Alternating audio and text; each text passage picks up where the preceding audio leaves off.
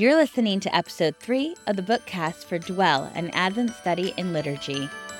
This bookcast has been designed to give you another way to engage with the content of the book. Hi, my name is Rachel Fehrenbach, and I'm the author of Dwell and your host during these episodes.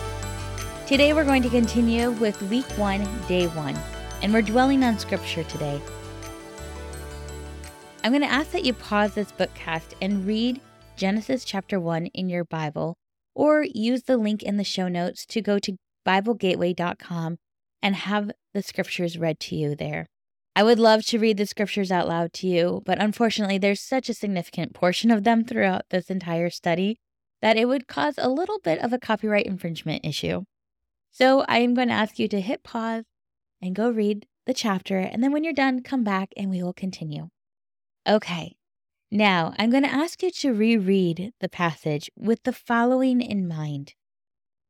If you have grown up in church, you may be tempted to read through these verses at a quick pace. It will feel familiar and simple.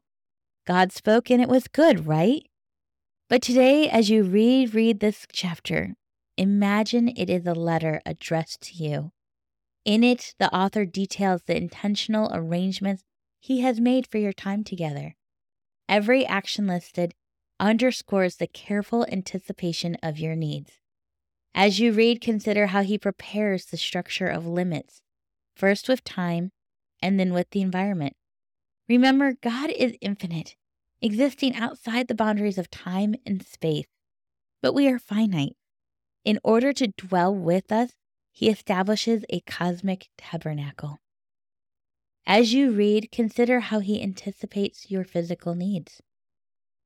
The complex system of the environment sustains the complex system of your body. From the oxygen you breathe, to the plants you eat, to the way the moon triggers re-energizing sleep, every aspect matters. As you read, consider how you are created in the image of a creative God, which means you are inherently creative. Consider what creativity looks like in Genesis chapter 1. How would you define creativity after reading this chapter?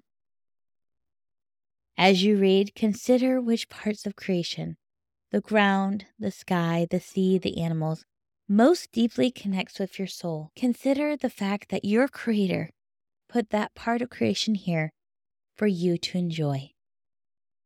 Take a moment and thank Him.